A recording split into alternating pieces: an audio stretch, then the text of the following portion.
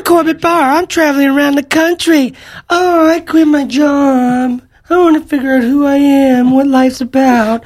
I'm just going to figure it out and start a blog, and then I'm going to get traffic. This is Chase. Reading Corbett's first post, actually.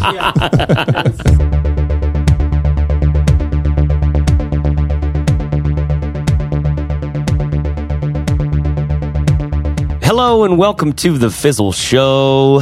You know, the word fizzle has two meanings. One, to fail in a weak and disappointing way. And two, to buzz or crackle like electricity. Through this show, we explore why so many small businesses fizzle out and why others seem to crackle and buzz with energy. See what I did there? See how we did that? It's a two-sided thing. You gotta cook the steak on both sides, people. Your hosts are Corbett Barr, the one with the lists, Caleb Wojcik, the financial one, and me, Chase Reeves, the caveat machine. You know, we've heard from and helped thousands of entrepreneurs about this topic. The topic is choosing a business idea. You know, it's very common to be in sort of an analysis paralysis with this. Either you have so many ideas, you're not sure which one I should choose, or you're like, I'm not the kind of person who comes up with business ideas. I can't do this. You don't know where to start. And in this conversation, we're going to give you a framework for taking back control, narrowing down your list of ideas, and maybe picking one to dive in so you can have a better answer at that next uncomfortable cocktail party conversation. So, Chase, what is it you do again? Sorry, I've been watching a lot of Downton Abbey. I'll be back just after this conversation to fill in any gaps. And hey, I'm glad you're here. Let's get into it. We're going to talk about whether or not your idea is good or not.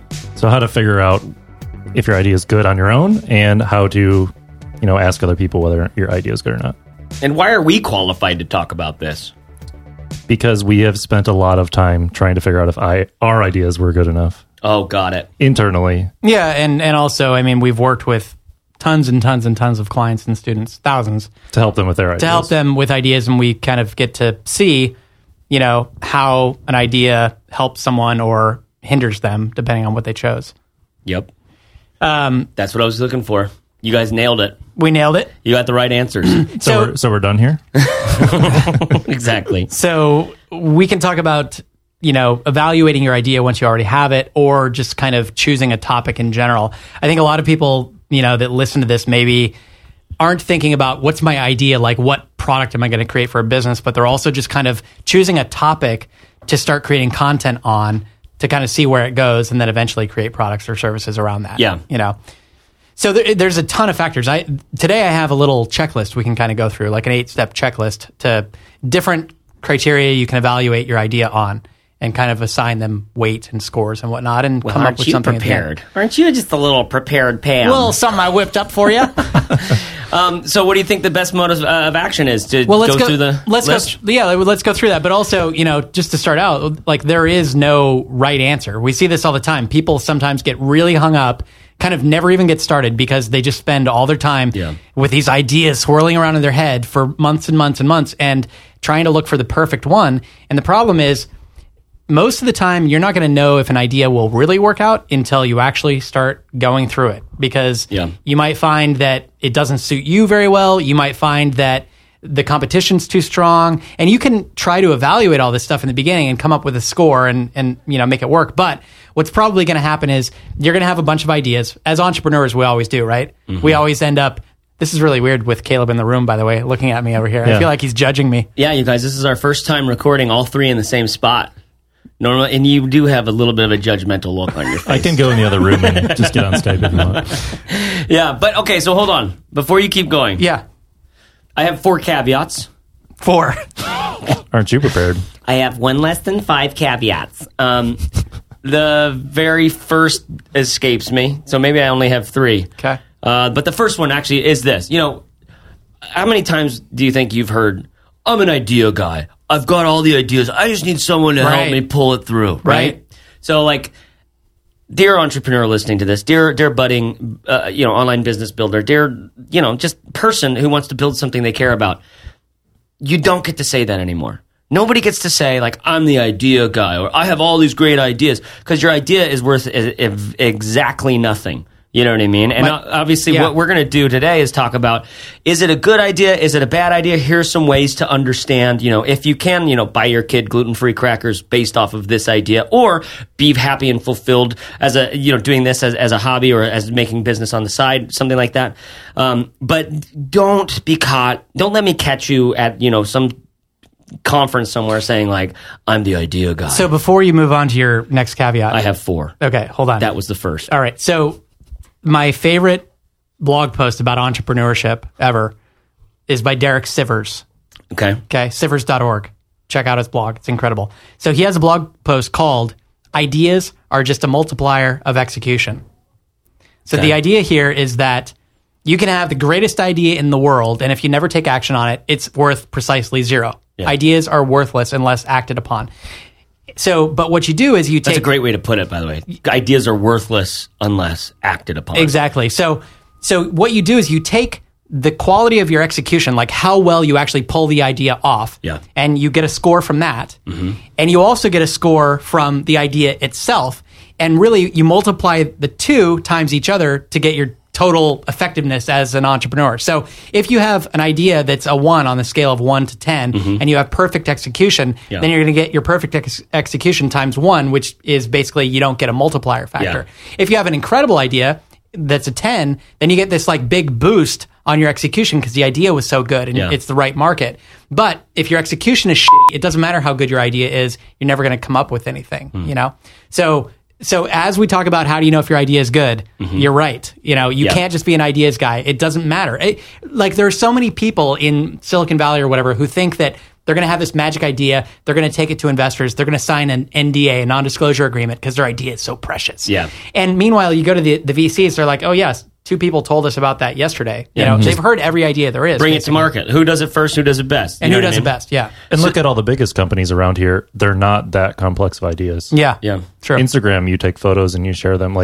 That's a really simple idea, but it was worth $1 billion because of how well they did a good job. Yeah. Well, I don't think it was worth $1 billion, but somebody did pay that for it. So no. So caveat number 2 of 4. I have 4 of them.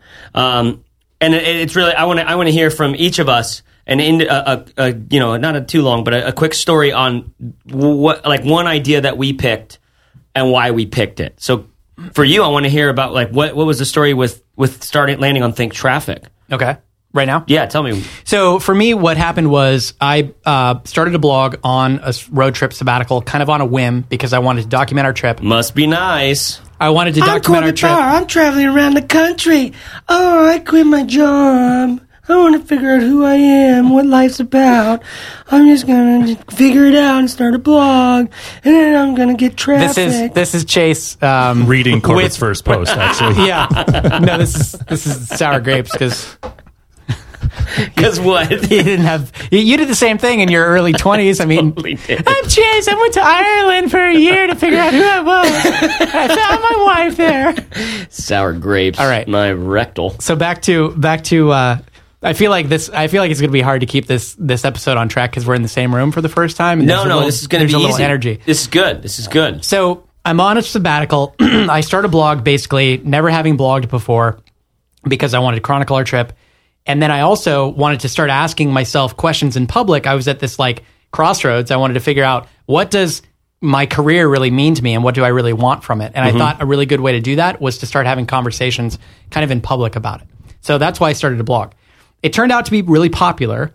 The blog, 500,000 people visited in the first year. But what I found was eventually that it was hard for me to connect the dots between this thing, hey, I want to travel the world and, what everybody does, right? Basically, people start these blogs let's all quit our jobs and travel the world and follow our passions. You had a blog about trying to figure out who you were, right? And it's kind of like what it was, what you wanted your life to be about. Right, it's a really natural thing to just start talking about what you're thinking about in your own life. But it was hard to connect the dots between that and creating a real business. Yeah. So what I did was I kind of took a step back and I said, all right, I know that this blogging thing is really powerful. How can I apply it to something that people really want and need? Yeah. And what skills do I have to offer? And I had this success with my blog already. It was popular. I had success with our previous startup, and we had 1 million registered users in a couple of years.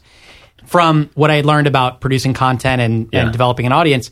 And I saw that most bloggers that I saw struggled with getting more than a couple hundred people to show up to their blog every day. Yeah. So I thought, I'm going to start a blog on the topic of building online audiences. Yeah. And I'm not going to have all the answers to begin with, but I have a little bit of a handle on it. I'll get other ideas and expertise. And then I could see how that would easily turn into a product or service. So that's kind of how Think Traffic came about. And it launched about a year after I started. So the blogging. idea, did you do a bunch of like vetting of this idea? You just saw potential and you're like, it doesn't take much to start this up. I'll give it a shot. Basically, I looked around. I knew that there was a problem out there, and I looked around at the other sites that talked about online marketing and stuff, and I never liked any of them, really, and I felt like they were missing something. They were missing some honesty and some bigger picture stuff. Yeah. They all got down into SEO and social media tactics over and over again. Yeah. And I knew that like those tactics weren't really what made my site successful. So I wanted to start something that was a little bit more honest and a little bit more focused on what's the value that you're actually bringing to the table, because that's what really matters. Interesting. So in terms of like the checklist that we're about to go through, for you, it doesn't sound like it played a huge role. Like you just knew you could. It did. And when we go through this, I didn't use the specific checklist, but I'll talk about the areas that I did focus on when I came up with the idea. Okay, cool. And maybe we can all, like if it's something rings true from any of these on the ideas that we're about to share. Okay, Caleb, for you? And mine would be starting Pocket Changed. Okay. And so originally I wanted to do a site about personal finance. Yeah. And it was more about how to use money as a tool for freedom, as opposed to just you're going to continue living the life as you are. Yeah. And you have to learn about money because you want to retire someday. Yeah. And so that was where it was like Pocket Changed was my kind of twist on it. And like as I evolved as a blogger, I got rid of like talking about personal finance and stuff like that. And so I was changing as I was writing the blog, and I started writing about entrepreneurship and things like that. And a lot of my readers were going through similar processes and stuff. And so I was able to connect with them on that level. And that's where the idea came from. I didn't know that I was going to eventually quit my job and start working with Corbett, but that was one of the goals of starting it. So hopefully through this list we'll be able to talk through each of these ideas, and you can say like, okay, so with Pocket Change we thought about this, that, and the other. So this could be cool way to do it. Yeah, and it's and I'll ask you about yours in a second. That's my fourth caveat. I have 4. Okay. What I also want to point out is that like sometimes an idea, Caleb could say, well, I want to start a personal finance blog. Well, okay, that's fine, but that doesn't really tell me how successful it's going to be. There's so much stuff that goes into it. The name, the branding, the design, the content itself, all this kind of stuff. So sometimes an idea really is the execution as well. Yeah. Like how you hone that idea, you know? Totally. So it's not as if, and a lot of entrepreneurs, I think, feel like they have to come up with an idea that is something completely new that's never been tried before. But like you said, like Instagram, there were plenty of photo sharing apps on the iPhone already when that one came out. So sometimes it's not necessarily about an entirely new idea. And in fact, sometimes that puts you at a disadvantage when you think about like the Segway, for example, this like weird personal, transportation thing. It seemed like a really cool idea, and then it kind of flopped when it came out because you're trying to change market behavior, and you're trying to educate a market. Whereas instead, if you start with something that people are already doing, they're already sharing photos on the iPhone, or they're already reading about personal finance, and then you fix it and make it better than it's been before, sometimes that's more effective. Yep, absolutely. So Chase, tell us about one of your ideas and how you came up with it. I guess one would be Father Apprentice. I mean, I've done lots of things, but none of them have really panned out, because, except for maybe being friends with Corbett and Caleb. This is my full-time... This is working for you? This is... Well, I just hope you guys don't lay me off here pretty soon. It was a good idea. It was a good idea. It was a good idea at the time. Yeah. I mean, we announced you today, so it's only a matter of hours before you're gone. Before it's just poof. We turn over people fast. We're not really interested anymore. But for Father Apprentice, I was scared to death, and I didn't want to be. I wanted to be a dad. I just didn't know how.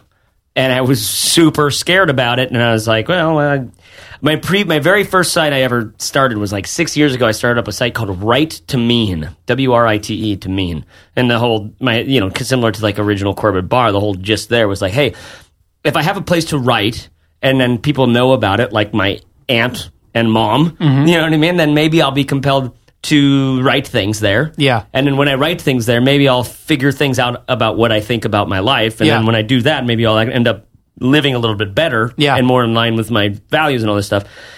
So I kind of parlayed that experience into what happened was I was writing there about some fatherhood stuff, and people were really liking it. They're like, because I live blogged the labor. You did? Yeah, that's right. You didn't know me then. I live blogged the labor, and it was a 56-hour labor. That's right. This is the nightmare labor. Dramatic thing that's happened to most of my friends' lives. It was living through my labor, my wife's labor, vicariously through my tweets and blog posts. It freaked people out. But just like they were like 15 minutes or 30 minutes would go by, and they'd be like refreshing their phones, or and there'd be nothing. Like, it's probably a good thing that Vine wasn't around then. Oh God, can you imagine? Lord. You didn't want to see that. And then day 3 comes around, and it still hasn't happened. Exactly. So, anyways, I did that, and it ended up, She got a merit badge for that, by the way, didn't she? Yeah. His name is Aiden, and he's totally ruining our lives in the best possible way. If you hear this in the future, my son, I love you very much, and you know that. It's just that your bum's pretty stinky. So anyway, a lot of people resonated with the dad stuff, because I was, you hear how I talk, like it's all off the cuff, and it's all like honest and raw and just vulnerable.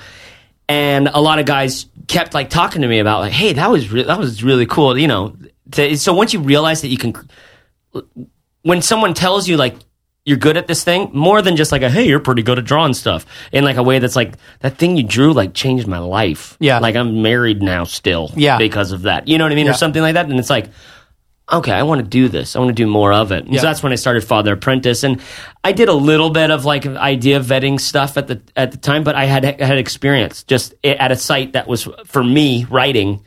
I had experience writing about this stuff and realizing that it pricked a chord. Yeah. And guys were like getting into it. Yeah, and the funny thing is that, we just kind of shared these stories, and they're fairly simple, really, in terms of how we chose our ideas. But what you're not hearing are all the other ideas that we all had at the same time that we came up with. Oh, yeah. Because just domain names alone. Yeah. Oh, like God, we all have like dozens of domain names, right? Yeah. And that at some time was like so important that you had to get up from bed at 2 a.m. to register that domain name. Yeah. Who has done that? Still do that. Yeah, exactly. I just send myself an email. Okay. If someone hasn't bought it at 12 a.m., they probably won't have bought it by 6 a.m. Well, maybe they're New Zealanders and they're up before you. Those freaking Kiwis. Yeah. They steal all the domains. So one lesson of this is like, if all you do is actually make start and put forth progress and get towards a goal on any idea, you're doing better than 99% of people who never get started. Yeah. So don't put too much pressure on yourself in choosing an idea. And the other thing is, if you just choose something that you really feel strongly about, you're even further ahead. If it's something that you just love and you really want to see changed in the world, you're going to be doing fairly well. On that note, this might parlay into one of your cute little checklists over there. But I have a quote here from Kurt Vonnegut, who is an American writer, very interesting gentleman. He had some good thoughts. He has this quote on writing and choosing a topic in your writing, or choosing a direction for your novel, that I feel like applies directly to this. And even like the language, it's like a perfect metaphor for it. But what he says is, find a subject that you care about and which you in your heart feel others should care about too. It is this genuine caring and not your games with language which will be the most compelling and seductive element in your style. Perfect. Do you know what I mean about that last part where it's like, yes, it's not your games. You can substitute the games with your words for your stupid tactics and your analysis of the market demand. Mm-hmm. Exactly. Yeah. So, and that last part, it is this genuine caring and not your games with language or business or marketing or tactics or social media or bullshit, which will be the most compelling and seductive element in your business. This is essentially like a translation of that. And it's true. For all the growth that I had at Father Apprentice, like everybody, who when we were talking about promoting this podcast or just about to launch it, people were fired up on the comments at Think Traffic because they're like, I love everything that you've done, Corbett. So I'm excited to see how you do this because I know it'll be different than other stuff, or I know it'll be good, right? Because you've always resonated on that honest and true and caring line for them. You know what I mean? Compared to a lot of guys that just needed to write a lot of posts to drive traffic. Rank high in the search engines. Yeah, exactly. Yeah. So that Vonnegut quote to me that's gold right there. Clutch. So Yeah. let's just, we can't say it better. I than have that. been Chase Wardman. Okay, let's go through your checklist. All right, so I just have a list of 8 factors here that you may or may not want to consider. So again, our caveat is choose something you really care about and just get started and make progress. You're going to be better off than most people who never get started. But if you want to do a little bit of thinking about your topic, and I know that if you're listening to this, you probably already have a few ideas in mind, like we did, then you can go through this to kind of help guide you. And after you go through this, again, what I'd say is apply the 80-20 rule. You're going to be able to rule out 80% of the ideas. You're going to narrow it down to a bunch. And from there, you're never going to know whether one is going to be better than the other until you actually get started. So throw a dart or pick the one that you feel the most strongly about. So the first factor here is simply demand. And that is, are there people out there who care about this subject? And in a lot of cases, if you're talking about personal finance, for example, it's obvious because there are other sites out there about this already. In your case, Chase, with Father Apprentice, I don't know, are there other dad sites out there? Yeah, there's lots of them, but none of them none of them felt cool. A lot of them felt precious. You know what I mean? How it's pretty easy for like a working dad to feel like, or for a stay-at-home dad to start a blog and feel sort of precious. Yeah. You know what I mean? Not in a bad way at all, but just like I wanted to be like a little more Louis C.K., a little less, Bobby's World. Yep, absolutely. I hear you. So when it comes to market demand, I mean, there are entire business school courses on figuring that out. But, basically, the way we always advise people to go about it is just to look around at other stuff and see how popular it is. And if there is popularity out there, competition isn't necessarily a bad thing because it proves that people are interested in that thing. Yeah, it's like Paul Graham has some quote somewhere about this being, or he wrote in some article, that entrepreneurship business isn't a zero-sum game, right? Where it's like, it doesn't have to be I win, you lose, or they win, I lose. You know what I mean? It can be win-win sort of scenario.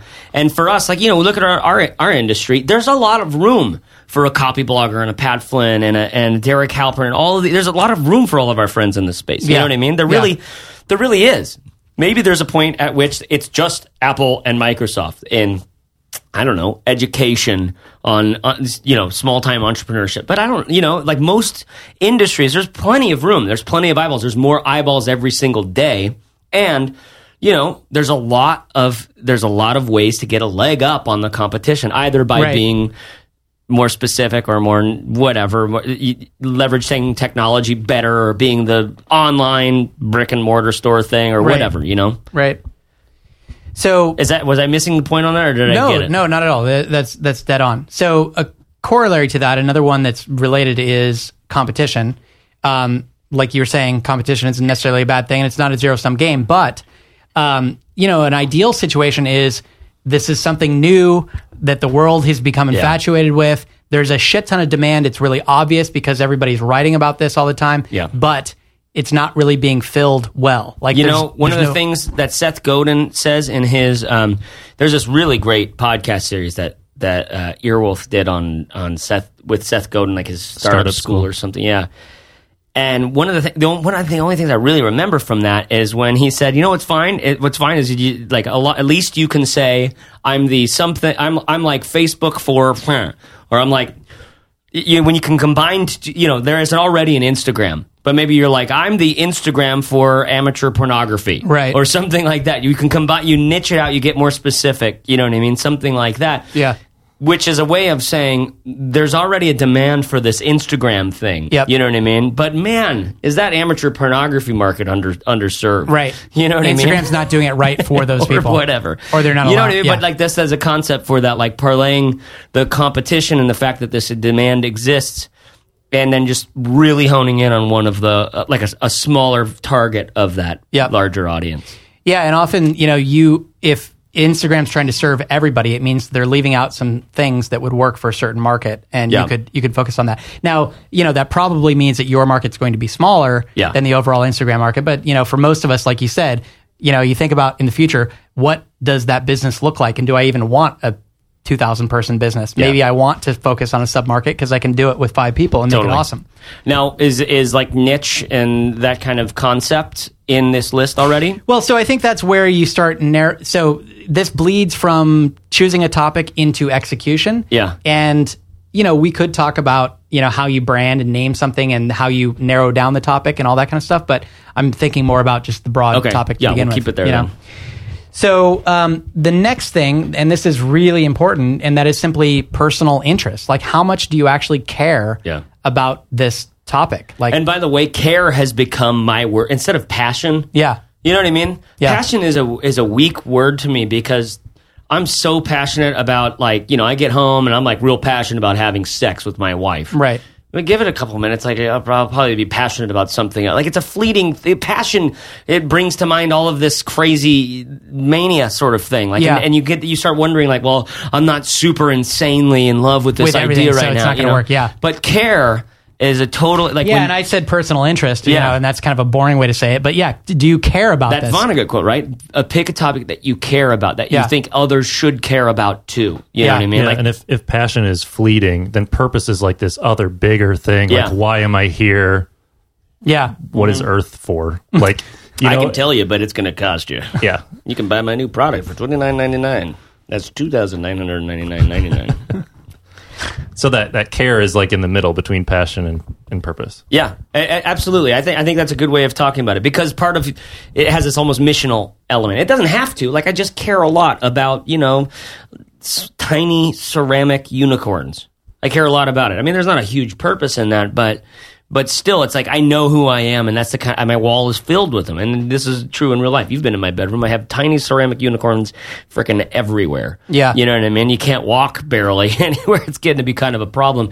But I care a lot about it, and so that's why I've started up tinyceramicunicorns.com. I'm excited to launch that here and tell everybody all about it. Is that unicorns with a Z at the end too? That is both. You have both of them. Yes, and Z. But mostly with a Z. Yeah. It's actually 3 Zs. Unicorns, like they're sleeping. Note to self, by Tiny Ceramic Unicorns, 3 Zs. .com. .biz. All right, so just to recap here. .biz. .info.org. .us. I buy all the main ones. .us, .biz, .info, and .co.tv. .nz. So just to recap here. Number 1 was, what's the market demand? Chase is literally typing in note to self. For those of you listening and you can't see this. So number 1 is demand, market demand, basically how many people actually care about this thing. Number 2 is competition. How much competition is out there? What's the nature of that competition? Do you want to be in this business with that competition, or are they just dicks and like it's going to be a horrible, brutal battle the whole time? Yeah. Or is it a nice, friendly environment, like kind of like we're in with blogging, like most topics, we all know each other in this space and we all support each other, like in the marketing space we're in. Personal finance is kind of similar. Mm-hmm. People know each other. So look for friendly competition. Sometimes that's an easier way to get in. Number 3 was, do you care about it? Personal interest. Yeah. So number 4 is related to personal interest, and this is expertise. How much expertise do you actually have in this area? And this is a pickle for a lot of people, right? Mm-hmm. Because a lot of people say, they think to themselves, I want to start a business. And then they start thinking, what should the topic be and how much do I actually know about it? Mm-hmm. Whereas other people start from the other side and they're like, I know how to do this thing really well. Could I turn it into an online business? Yeah.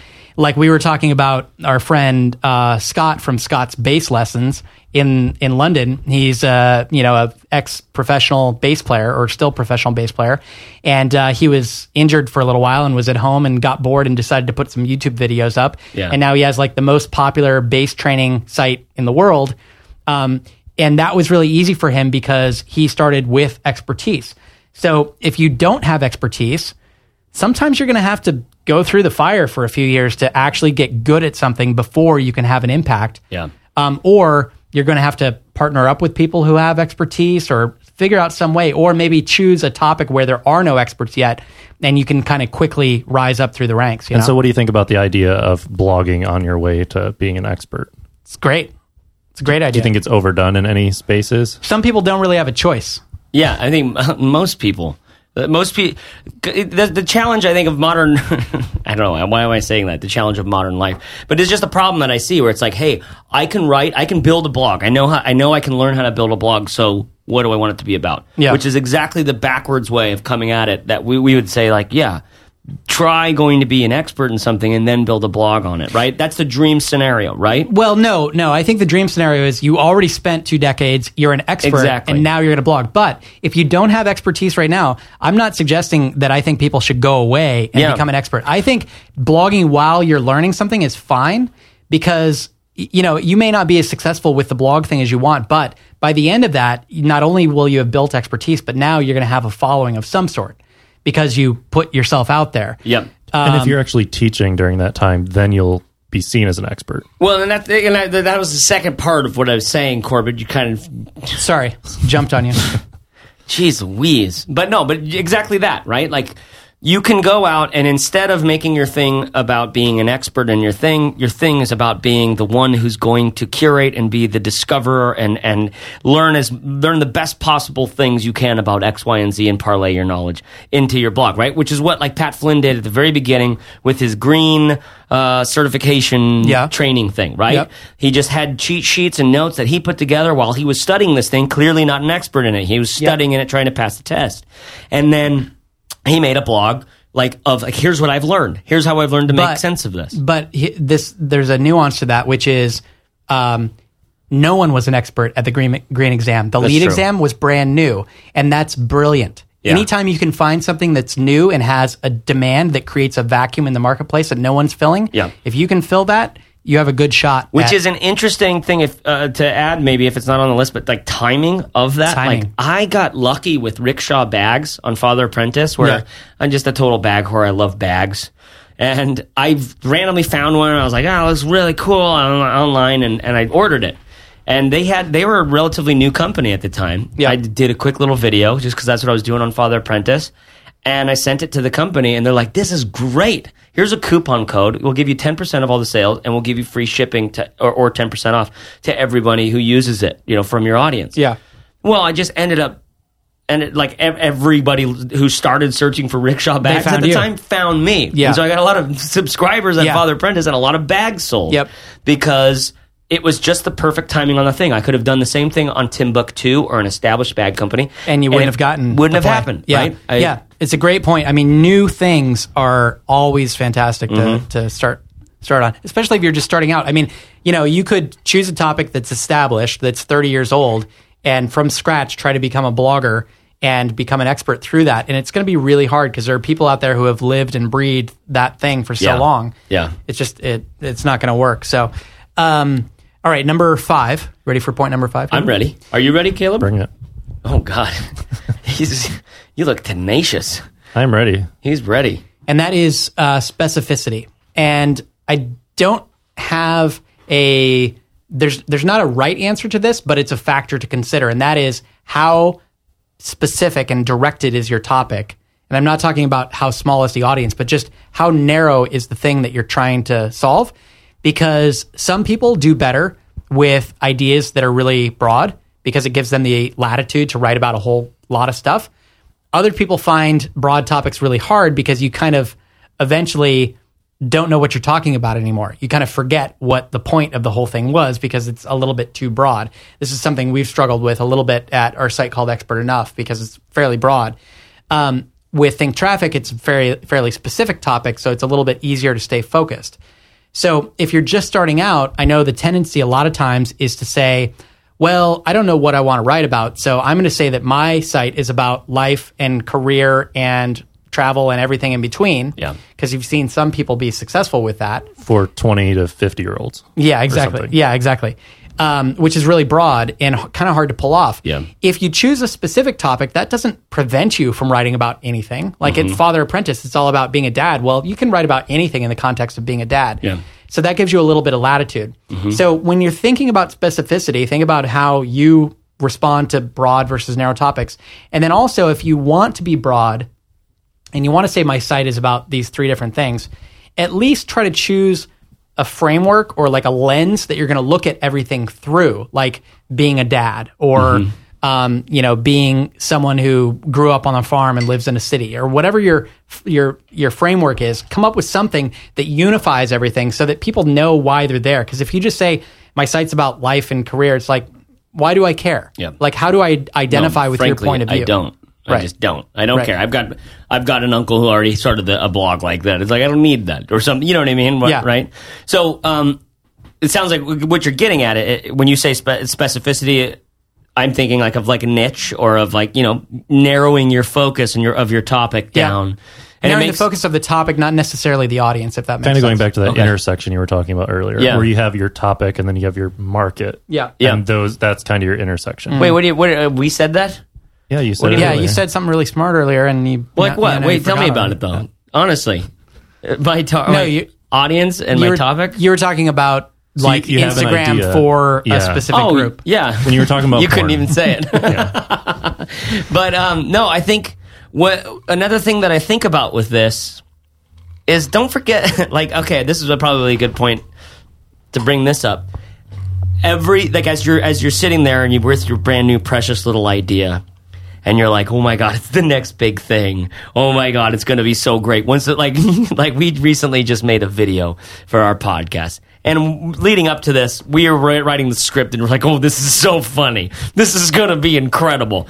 And then we're filming the video. And we're like, God, I hope it's going to be really great. I think it is. I think it's going to be really good. I super hope so. It was a really good idea. And then the execution. And then you edit it together and it's like, that's kind of just weird. Freaking well, that's strange. Exactly. It didn't pan out, right? This happens all the time. This is what it's like to be a creative, is you have these ideas and you realize, now I know next time we have that idea, like, okay, well, we just did too much, or whatever.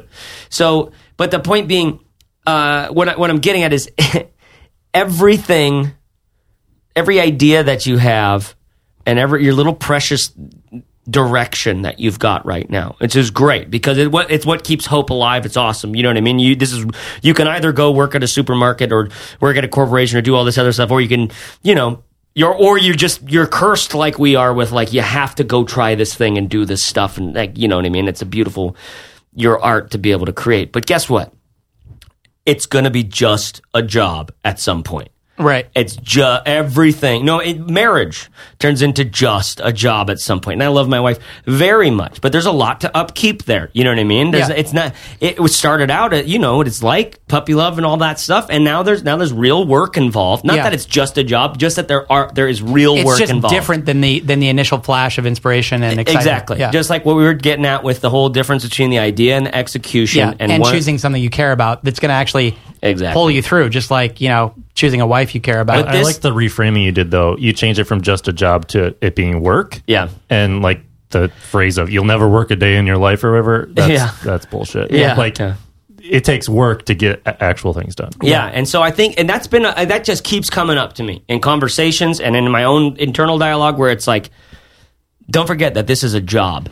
That this is work. This takes work. Yeah. And you can ruin a hobby or passion of yours by making it your business idea. If you really love it, like, you can change that relationship. Like, if you like being an artist on the side and then you turn it into work, like, it's not, the dream that everybody thinks it is. Totally. It's like your wife. She's an artist, like, right? An artist. Like, here's my vision of an artist. It's like, I make this stuff that I love. It's real fun. She's in there, like, sanding things and, like, it's hard freaking work, sweating it out. And then there's the marketing stuff, and it's just all, it's tough biz. Or like being in a band. I mean, maybe you enjoy playing for friends once in a while versus, like, going on tour. But do you like doing a 60-city worldwide tour every year? That's exactly it. Just to make money. Yeah. But, no, I'll stop there. Okay. I think you're going to have a good addition to the next one here. Okay, let's try it out. So point or factor number 6 to consider is, can you effectively differentiate this idea from everything else that's out there? Look at you. You're like looking at me, anticipating now. Okay, you're like, now I feel like there's too much pressure. I don't even want to get involved. Fine, that's fine. Chase will pass on this one. Can you differentiate? So the point is, one key factor in building a successful business is making it stand out from everything else that's out there. And in some cases, that can be as simple as Chase suggested earlier, choosing a market like Steve Cam did with Nerd Fitness, for example. Mm-hmm. So he jumped into the personal fitness market, which is huge, probably one of the biggest markets in the world, and he's able to be successful partly because he just said, I'm going to choose a group of people that is underserved by everyone else right now. And he focuses on nerd fitness. So that's one way to do it. But whatever your idea is, if it's photo sharing or whatever, the question is, how can you make it stand out? And for Instagram, really, it was the filters, right? Yeah. So when Instagram came out, there were other photo sharing services, and they came up with these incredible filters that made your photos with your fancy modern camera look like they were from the 1940s. Yeah. And everybody was like, wow, this is awesome. So that's how they differentiated themselves. And for me, like with Father Apprentice, it was that it wasn't a precious sort of thing. It wasn't about my life with my kid. It was really about like, God damn it. This sucks. Yeah. Here's how I'm surviving. You know what I mean? And it's for a young guy who still wants to have a career and lives in a city and all this kind of stuff instead of the other ones that you said. It's not that this sucks. It's just that it's hard. It's hard. You know what I mean? Yeah. Yeah. So that's a question. What about with Think Traffic? What was your... So with Think Traffic, again, like I said earlier, every marketing blog out there is like tactic. Here's how to set up your Facebook page. Here's how to, use SEO. Yeah. And we tell people, screw SEO. Like, you don't even need it. Like, SEO happens on its own. The thing that matters is the idea that you choose, how much value you bring to the table, how well you differentiate your idea, all the stuff that we're talking about now, the fundamental core stuff. That's what we try to talk about at Think Traffic, and focus on that instead of all the, little marketing tips and tricks and stuff that come and go. And frankly, for most people don't work. Maybe they work for a little while and then they fade. Yeah. And then Google changes an algorithm and here we are. Your house of cards comes crashing down. Repositioning our whole business again. Exactly. So that's number 6, something that you can differentiate, how well you can differentiate that idea. And that's good to think about early on before you jump into the idea. Like, okay, here's my idea. I want to talk about whiskey. Okay, well, what's your unique point of view? Like, what are you going to do about whiskey that isn't being done right now? Nerd whiskey. Nerd whiskey. Nerd whiskey. Steve should just have a whole series of sites. Nerd God, this, I love nerd that. Steve so much. God, it's so true. It'd be good. Nerd shirts. Nerd podcasting how-tos. All right. The next 2, one of them's fairly obvious. I'll save that one for the end. The next one is about your customer base, number 7. And the question is, do you like the customers? Yeah. Because these people are going to become your best friends, whether you like it or not. You have to like them in order to care enough about them to really want to help them. Yeah, if you start resenting them, you're going to start hating your life so hard. So what kind of people are going to be your customers, and are they the kind of people that you want to be talking to at midnight answering emails? And there's a difference between all the people on your site and your target customer, right? Yeah. You know what I mean? Like there's a lot of people that want to learn about how to make $1 million working for themselves, right? But not all of them are going to be successful. And we make the decision to speak to those who are good, who we just have it, right? Yeah, exactly. Versus making our success dependent on those who are going to continue to just drag us down with, customer support or this, that, or the other, right? Exactly. Yeah. So for example, there are some sites out there. So there's WordPress and Squarespace and these places you can build sites. Then there are places like Site Build It. Maybe you've heard of this. And it's aimed at I'm semi-retired at home, don't really know how to use a computer, and I want to build a site online. And can you imagine the support requests you get for something like that? It's just crazy, super basic beginner level computer stuff that would drive you or I or Caleb nuts after a couple of days. Yeah. And so you might look at this, and if you evaluate by the other stuff, if you think, well, what's the demand? What's the competition? All this kind of stuff, you might get down that list and be like, wow, this looks like a really great opportunity, because there are these people out there that are willing to pay and they're not, being served. But then you might hate your life after a couple of months, and then what's the point? You're going to quit. Yeah. So that was number 7. Do you hate the audience at Pocket Changed, Caleb? No, love them. Oh, that's great. I don't hate any of my audiences. That's good. Yeah, and I mean, honestly, we've done a great job, I think, at Fizzle, and we've attracted these people that we literally have beers with. We didn't play any role in that. We just lucked out. Yeah, well, I think, what we did was we brought our full personalities to the table. Yeah, it's and true. we attracted people that were interested in that. And so that's another lesson is when you try to act like someone else and like you think you're supposed to, you're going to attract this weird audience that you don't know because they don't really know you. Yeah. Well, even going back to those profiles that we made many months before we launched Fizzle, it's crazy how similar some of it's dead on, the right? big people in Fizzle, the people that are really dedicated to it, match up with some of those profiles. It's interesting what you say, that what you just said though, about like we brought our full personalities to the product. Yeah. And subsequently we had a sharp knife and people wanted to play with it. You know what I mean? And that's what attracted this type of entrepreneur. It's interesting because I think what people feel is how much we actually do care about this topic. Like the idea that you can do your own thing. The idea that you can not even, it doesn't have to be full time even. That you can feel the, like, I don't know, for lack of a better term, dick hardness, you know what I mean? Of one word. Of making something you care about. And that other people are continuing to say, like, hey, I'll pay $1 for that, or like, I love this. This is great, or thanks for writing that post, or this. Like the first experience that I had in Father Apprentice was just writing those things, and guys just saying, dude, thank you. Yeah, you know what I mean. And it's mixing that. So that was just because we care about this stuff at Fizzle, and we've experienced like not just like, hey, we can make $1, but like, dude, this is what life is. Like it feels. This is what I was created to do. And that's what we're betting on. Obviously, I think people listening to this right now can probably tell that's what we're betting on with the podcast. We're like, you know what?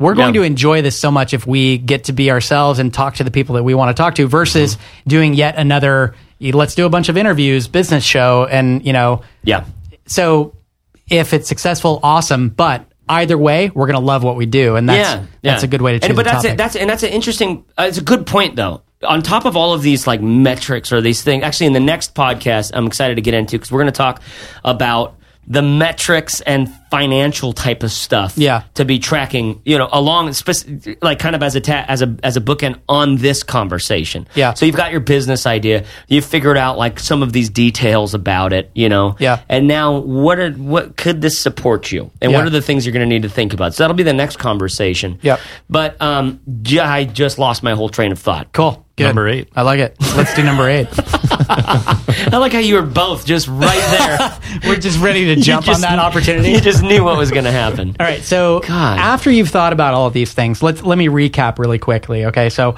number 1 is demand. Do people care about this thing? How many people out there care about this thing? Number 2 is competition. How much competition is there? How strong is it? And do you want to be competing against those people and entities? Number 3 is personal interest. How much do you care about it? Number 4 is expertise. How much do you know about this? Mm-hmm. And if it's a new topic, how quickly can you gain the expertise and be recognized? Number 5 is specificity. How specific is this topic? Mm-hmm. And how do you relate to specificity? Is it better for you to go wide or to go deep on something? Number 6 is, can you differentiate this idea and make it stand out from everything else that's out there? Number 7 is, do you actually like the customers that you're going to attract, or will you like them?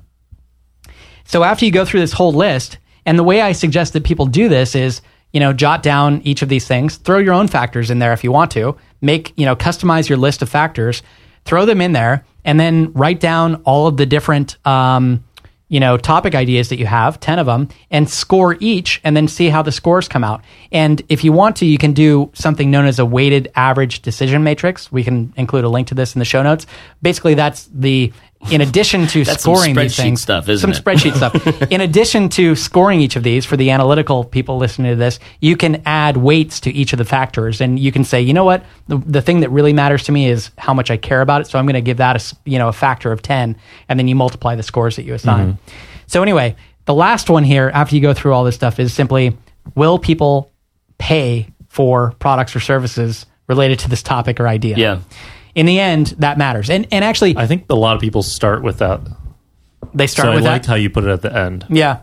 No, well, but to be honest, it depends on what your goal is for this business. Right. If it's something you just, you know what, I'm going to be the expert on this thing. I have to be. I'm infatuated. I'm obsessed with this, this one Jawa in Star Wars or whatever, like we talked about in the other conversation.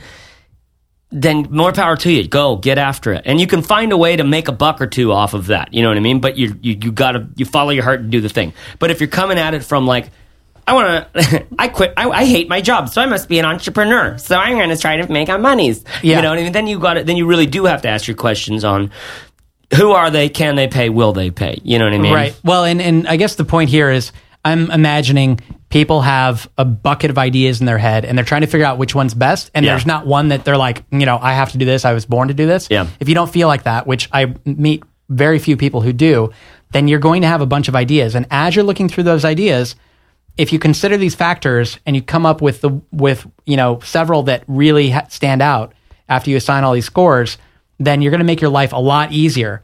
And one of the things that's going to make your life a lot easier in terms of actually earning a living from doing this thing is the readiness of people to pay for a solution. Like you and I, like I was talking to your wife, Melissa, last night, and she was talking about some of these urgent issues that she has had with your son, not to get too personal or whatever, That's fine. But just things where she's like, I have an issue with my kid and I need to find an answer to this right now. And she couldn't find anything out there. Well, that's like an urgent demand. People need to know that right now. So if something was there and she could have paid $10 for a book, boom, done. No question about it.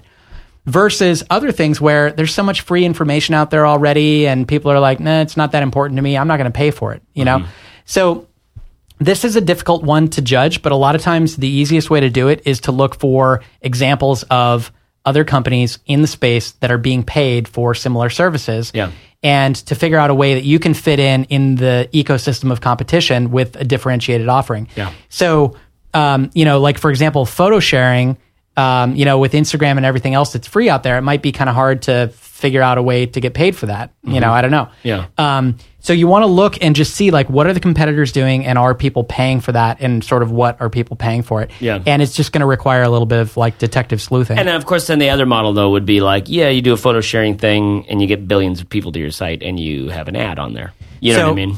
Yeah, so and we're talking to people that are probably 1-2 person companies, and it's pretty tough to make money from ads unless you become really popular. Well, not only that, but it's just it can be a bummer business model. It can just provide it can be a lot more work than you wanted it to be. Now, on the other hand, we should say that both Instagram and Tumblr had essentially no revenue, and yet they sold for north of $1 billion.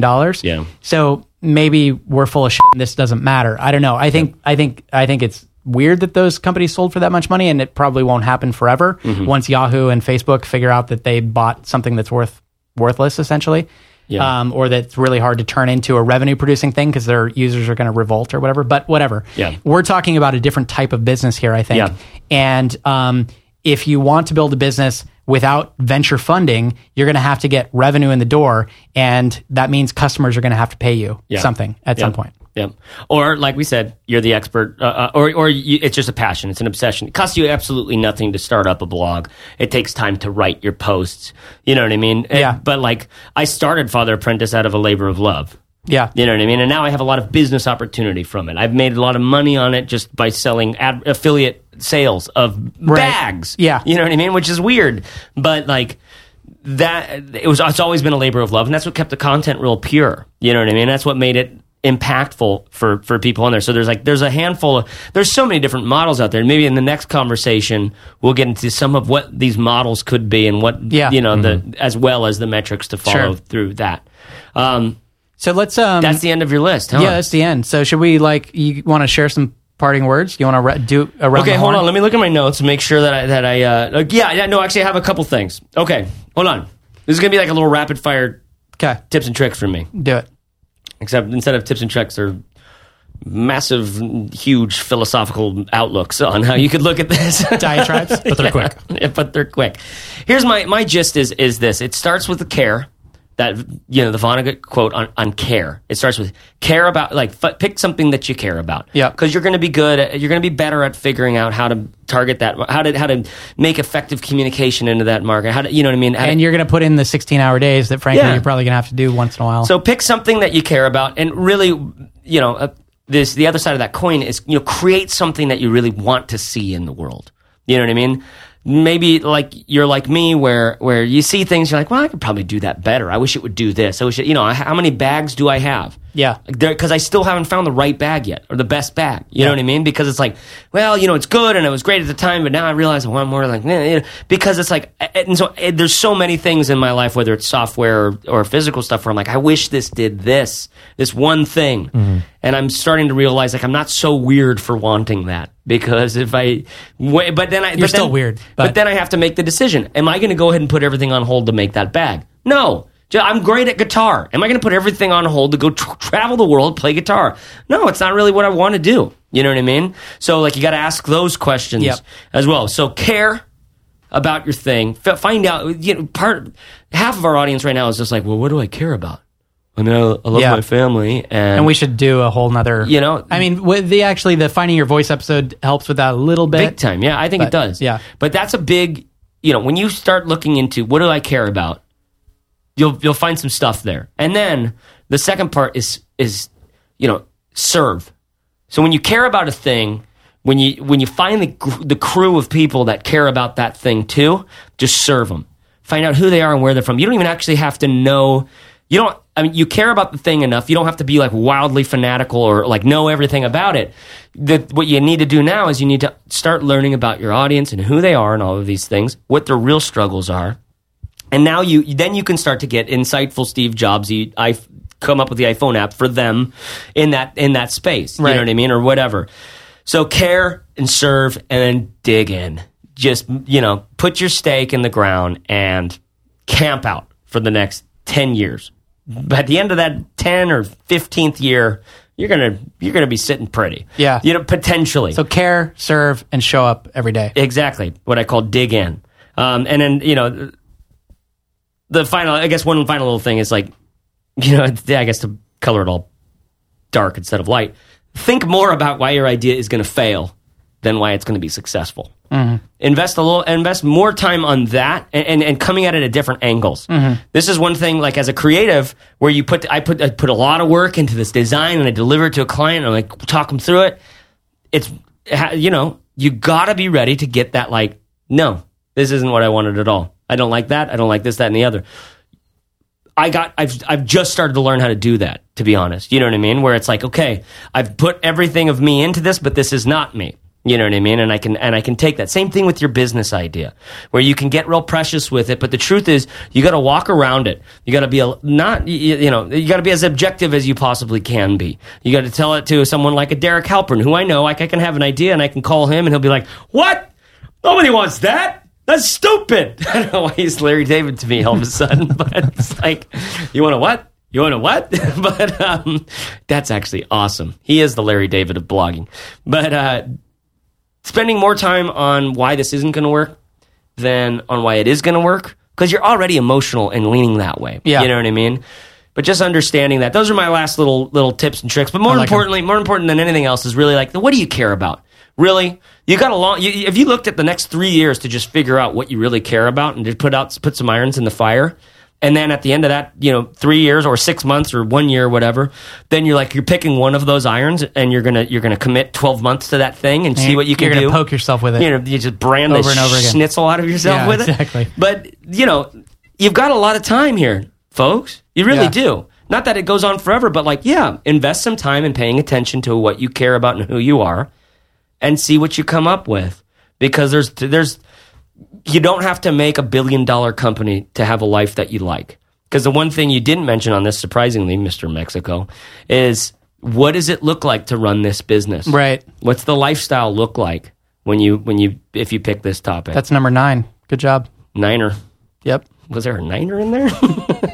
Caleb, any parting words? No, I don't have any today, actually. Oh, fine. I think that's very astute of you to know that I clearly covered all the bases. He just kind of your 4 caveats, your 8 list. You had 4 more at the end. Yeah. Plus number 9. That. Plus number 9er. Numero 9.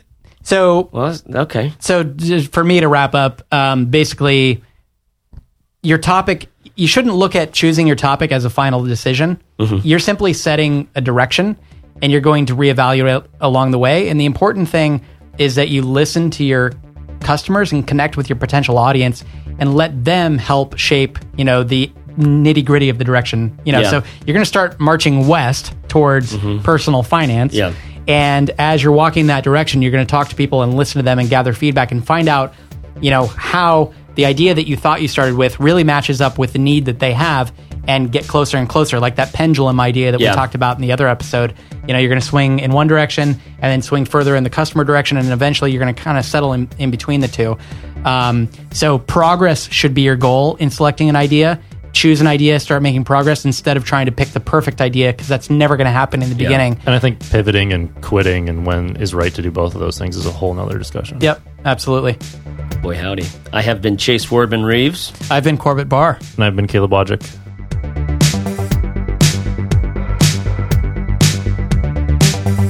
So there you have it. Don't look at your ideas as a final end-all and be-all decision. It's the direction for the next bit of your journey. Those are wise words from a wise man, Corbett Barr. We really mean it. Find something you care about and that you think other people should care about too, and get started. You're going to learn so much as you go. I won't go through all of the 9 or the 8.5 or 9 things that Corbett talked about. It's much easier to see them in person or on your, to see them visually. So we've listed them out at fizzleshow.com/8. That's the number 8. And that's where you can find show notes for this episode and stuff like that. And that's where you'll also find, links to everything we mentioned in the show. If you liked this, please do consider leaving us an honest rating in iTunes. It doesn't cost you much, and it does mean the world to us because it helps other hopeful, struggling entrepreneurs find the show. I mean, do you remember what it's like to feel like you're alone in this thing? Just simply search for Fizzle or The Fizzle Show in iTunes Store and click Write a Review. And fizzleshow.com is where you can find all your Fizzle Show info and needs. FIZZLE show.com. That's where you can ask also a specific question about your business, and we'll answer it live on the air. We didn't get a chance to do questions today, but I anticipate we will be able to do so in the next episodes. If you haven't yet, enter your email there at fizzleshow.com so we can notify you of cool stuff when it happens, like idea vetting parties and stuff. You never know. Listen, in conclusion, this business stuff, it isn't easy, right? But it's in you. I think it's a human thing. Ever since cavemen were drawing on walls and creating the first hammers, we've been a species of creation and discovery. And I hope listening here pulls back the bullshit message of our past, 100 years of our culture, that you're boring and that you should leave the interesting things up to celebrities like Brad and Angelina. And that we can hopefully help you rediscover a bit of your dirt under the fingernails, making something because it feels good to do so, drawing on the walls to help others learn the way kind of humanity. Thanks. And we'll see you in the next episode next week on Thursday, when we'll be talking about some of the financial realities of these kinds of businesses. Cheers.